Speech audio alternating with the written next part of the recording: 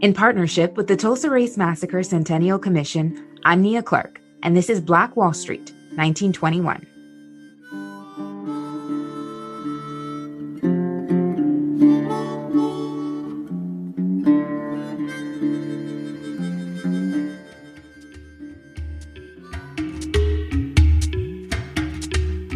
Without the discovery of oil in the Tulsa area and throughout Oklahoma, it is very likely that Black Wall Street, or the Greenwood District of North Tulsa as we know it, would have never existed.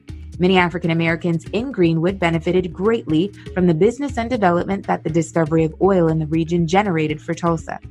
Valuable commodities often attract large populations, which in turn spur commerce. Oklahoma, however, was unique during the early 20th century because of the large amount of oil that was being drilled. According to the Oklahoma Historical Society, for 22 years between 1900 and 1935, Oklahoma ranked first in oil production among the mid-continent states, which also include Kansas, Texas, Arkansas, Louisiana, and New Mexico. And for 9 additional years, Oklahoma ranked second.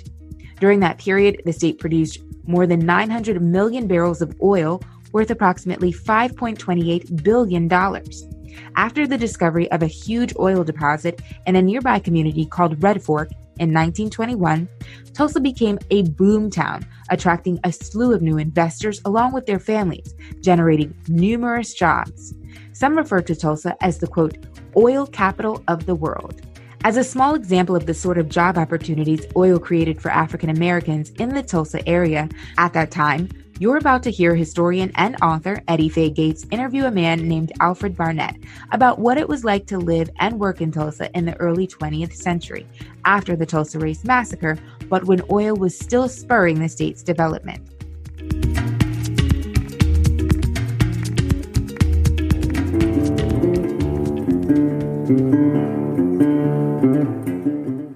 Tulsa was booming. Rich oil people came from all over the United States because of the oil finds in Red Fork and all of the other places near Tulsa, Jinx and so forth. Hotel business was booming. We had the Adams Hotel, the Alvin Hotel, the Mayo, and these were scenes of all kind of events involving the rich oil men and other businessmen in Tulsa. Mr. Alfred Barnett was a waiter at that time, a waiter and a busboy in many of these hotels, and his path crossed some of these rich millionaires.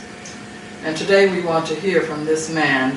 Mr. Barnett, would you tell us what it was like waiting on and seeing these rich oil men at that time? It was a pleasure, and as a busboy at the Chamber of Commerce, that is where I first had a chance to meet the different oil people and oil men, because they would come to the chamber. I didn't know any of them personally, but whenever they were around, you could always hear a whisper in the air. Somebody would know them and they would tell you who they were.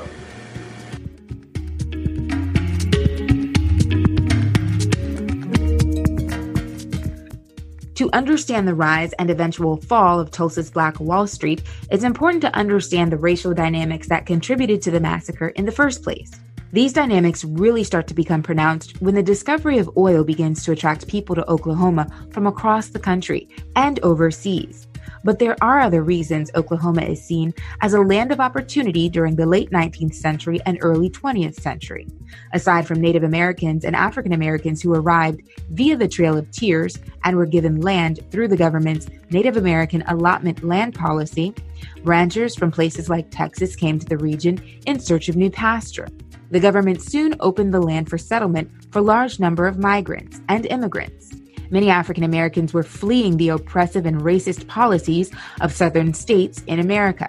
As a result, a variety of people of different cultures and ethnicities were all searching for opportunity in one region. And this may not have been potentially problematic if these events were not happening just several decades after the end of slavery and the forced removal of Native Americans from the southeastern United States.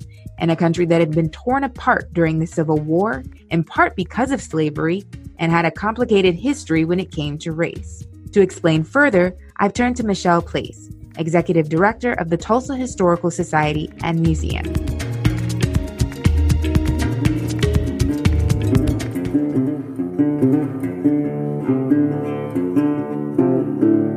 You move into the 1890s, there's more Western settlement, and then oil is discovered in Pennsylvania, Indiana, et cetera, et cetera. And then we're figuring out that there's probably oil more in this part of the country.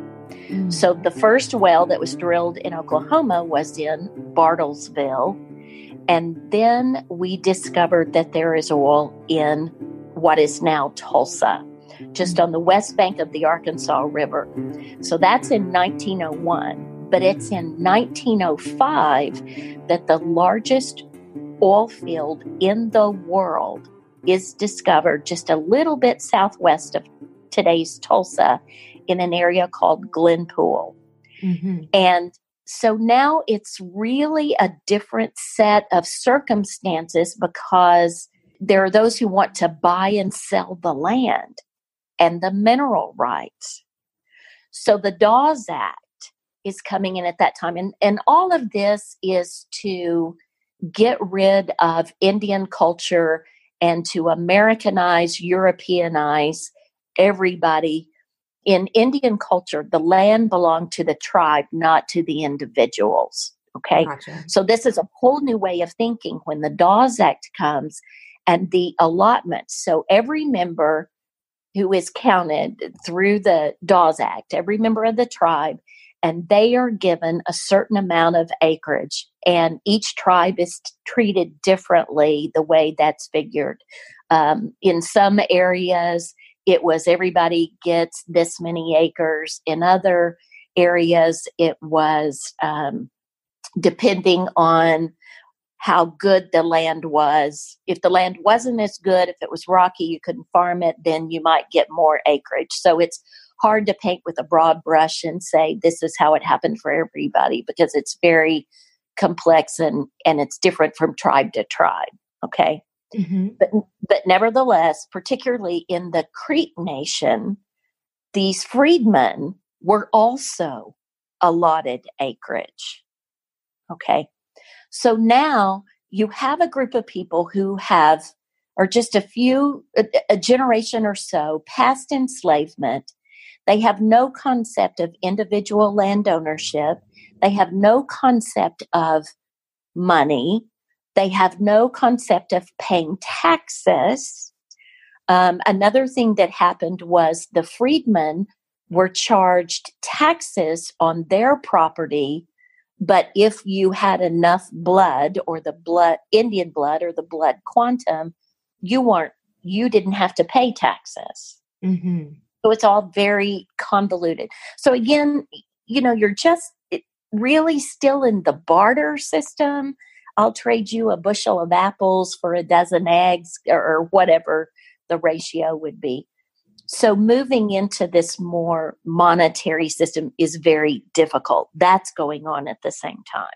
Okay. And you mentioned 1905, and that was also the year that these 5 tribes tried to submit a constitution in an attempt to form a separate Indian state.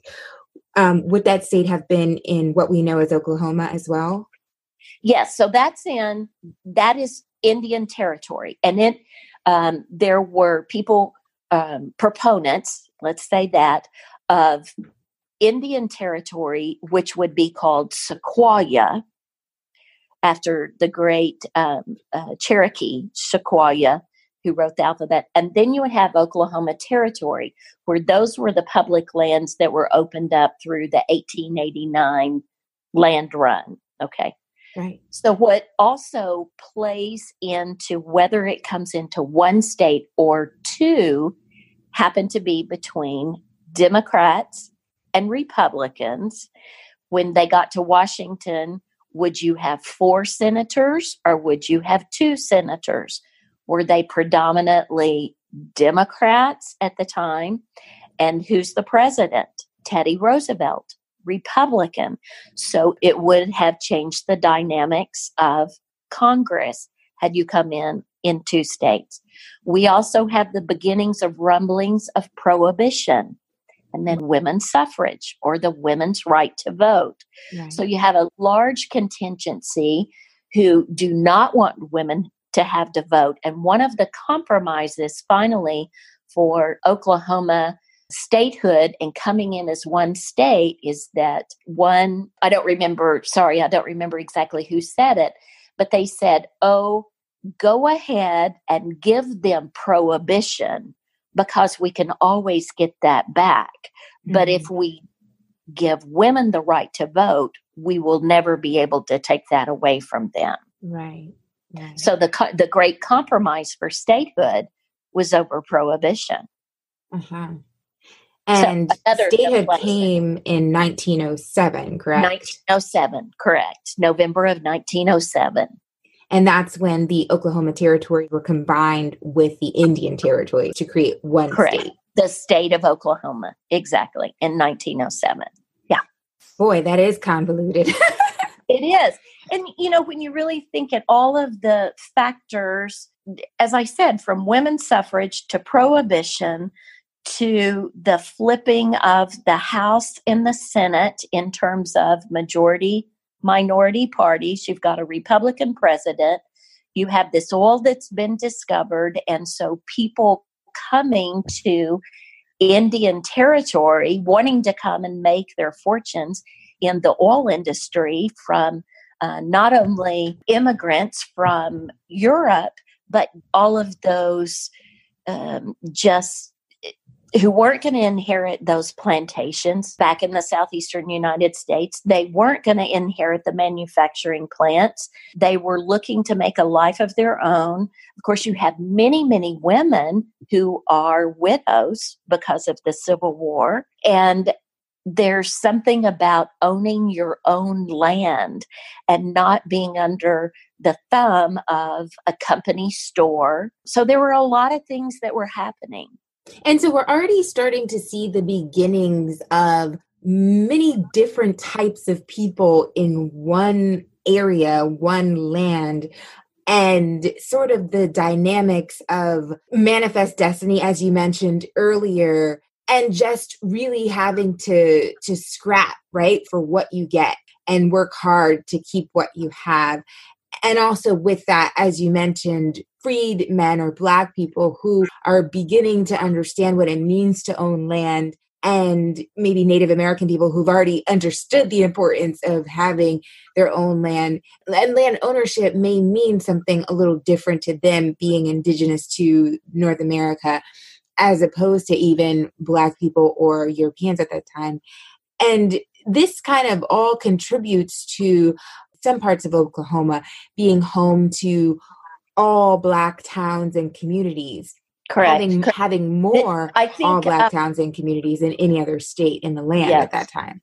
Yeah, I think it's planting the seeds for unrest, if you will.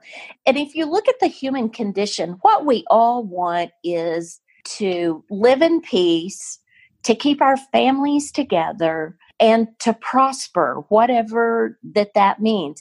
And I often think about the former slaves, and I ask myself, what would have been the most important things for them? And it seems to me that you would want, first of all, to keep your families together, to know that there's no one who's going to come in and sell your wife or your children or your mother. So to keep your family together and to be able to support them. And if you have been denied the right to read or to get an education, that would be a high priority. And so what we see in Oklahoma in the beginning of this Black migration, Black towns, Black settlements, were advertised as this, utopia, if you will. You come here and you can live in peace and you can prosper.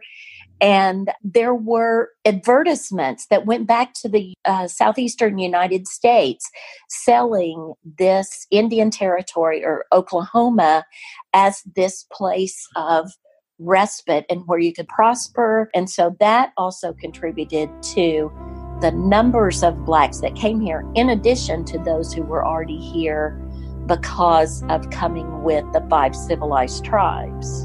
And the context behind that is that in the southeastern United States, and just in the South in general, you're still dealing with people, perhaps former slave owners, who don't want to accept that the fact that slavery is over, and who don't want to accept that Black people in the United States will be able to be a legitimate part of society. You have Jim Crow laws and all sorts of really brutal tactics meant to sort of keep Black people subjugated. And so a lot of people who came from the South to Oklahoma were also fighting for their lives, essentially.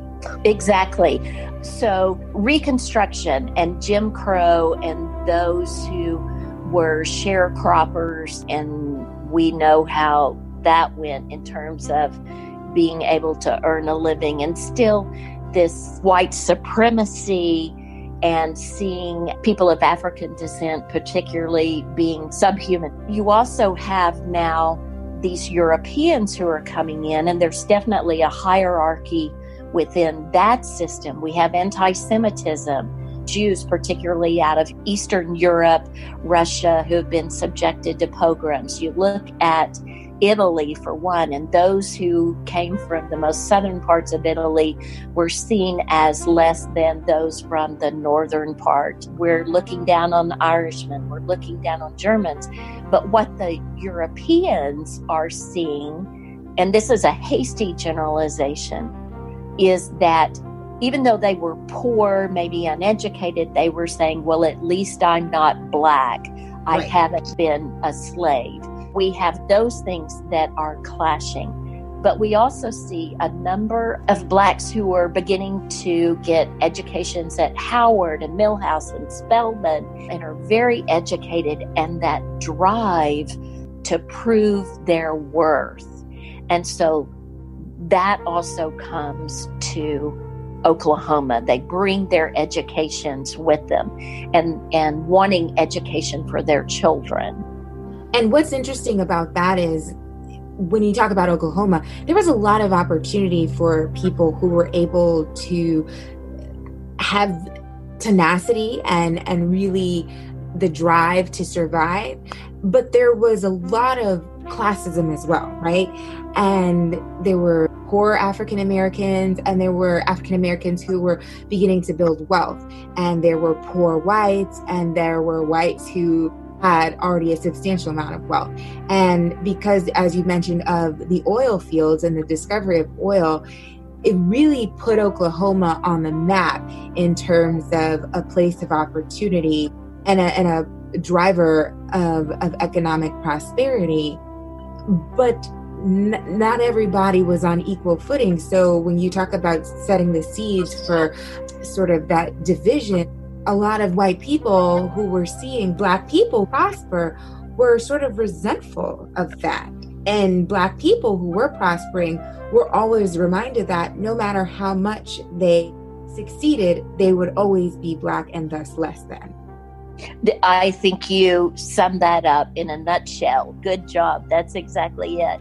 And I think the next big turning point, well, first we need to absolutely recognize that what makes Oklahoma different from a town in Mississippi is the oil wealth and this allotment system, and whether you were the amount of Indian blood that you had versus how much you had being of Indian and African American descent. It is the oil industry, the discovery of oil, and having those allotments and those mineral rights that sets Oklahoma apart from everyone else. So yes, that is where the wealth begins to come from. So what's happened now is back then in the 1910 to the 19-teens is that you have these Black towns scattered all over Oklahoma, but they're small little villages. And so if you're an attorney or you want to be one or you want to be a pharmacist, they begin to leave these small towns and to come to what we now know as the Greenwood area, which is really in the Cherokee Nation, just barely. I mean, the main divider, the main street is right there. So that's where that original wealth comes from.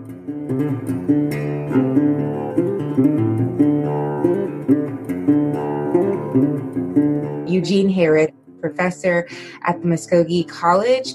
You have the discovery of oil that starts to pop up in various parts of Oklahoma. Now, Native Americans have historically been using oil for a very long time, using it, for example, oil that would seep up from the sediment from the ground, using it for medicinal purposes, right? Not like in like large quantities, right? But yes. So what was it like, do you think, for, your ancestors to see other people come in and start to drill the land for this oil, this resource that your ancestors had been using for many years before? Some people got very wealthy. There's a tribe to the west of us called the Osage. A number of them were murdered during the 1920s, and all of these murders are still unsolved. But they would be killed for their allotments. And again, especially to get to the oil. And you did mention that at the time oil was starting to be discovered, there were Native Americans who were becoming wealthy as well. Tiny percentage of them. But I would say more Osage were killed for their oil.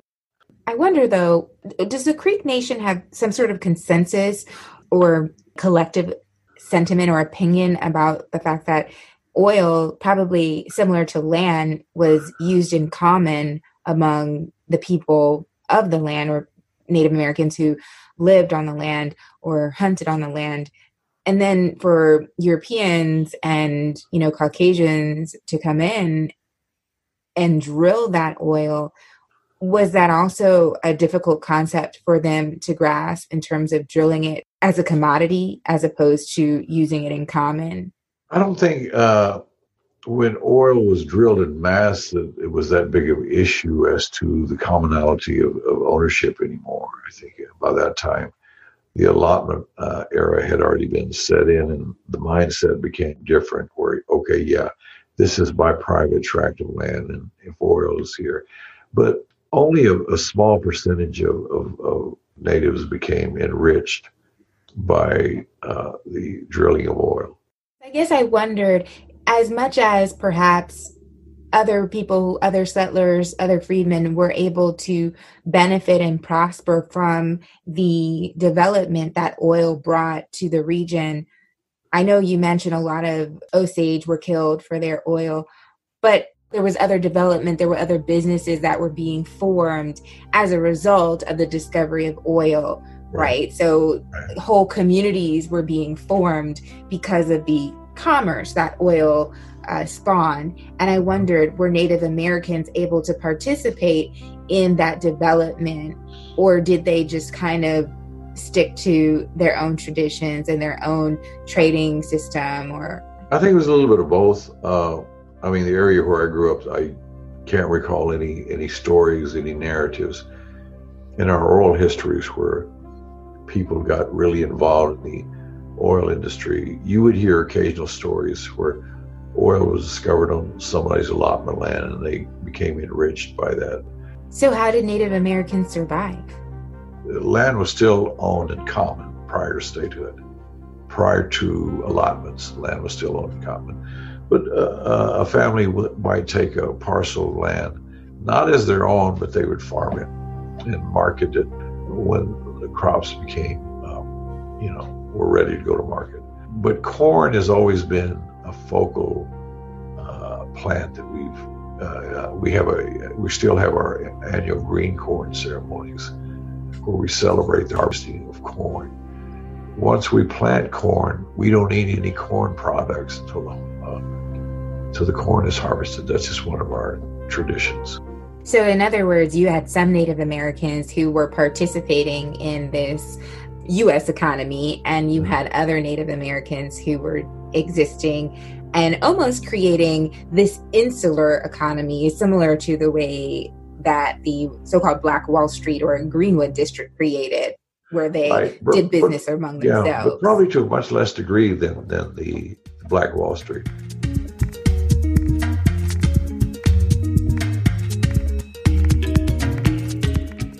Here again is Alfred Barnett, who lived and worked in Tulsa in the early 20th century during the oil boom.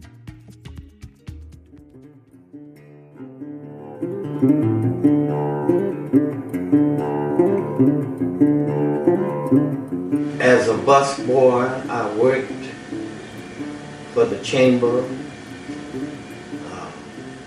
did my job. Everybody was really interested in me, and they helped me as I worked. The waiters that waited at the Chamber of Commerce, we were peeping. We couldn't go in. We just peeped at the door, and I could hear the waitresses talking and whispering of what was going on. And I heard one of the waitresses said that they had felt short of their gold, and Mr. Mabry made up the difference. And when Mr. Mabry made up the difference of what they were supposed to have, he sung a song, "Don't Fence Me In." And that was one of my real experience at the chamber. From then on, I began to move on at different places, working at the Tulsa Club as a waiter.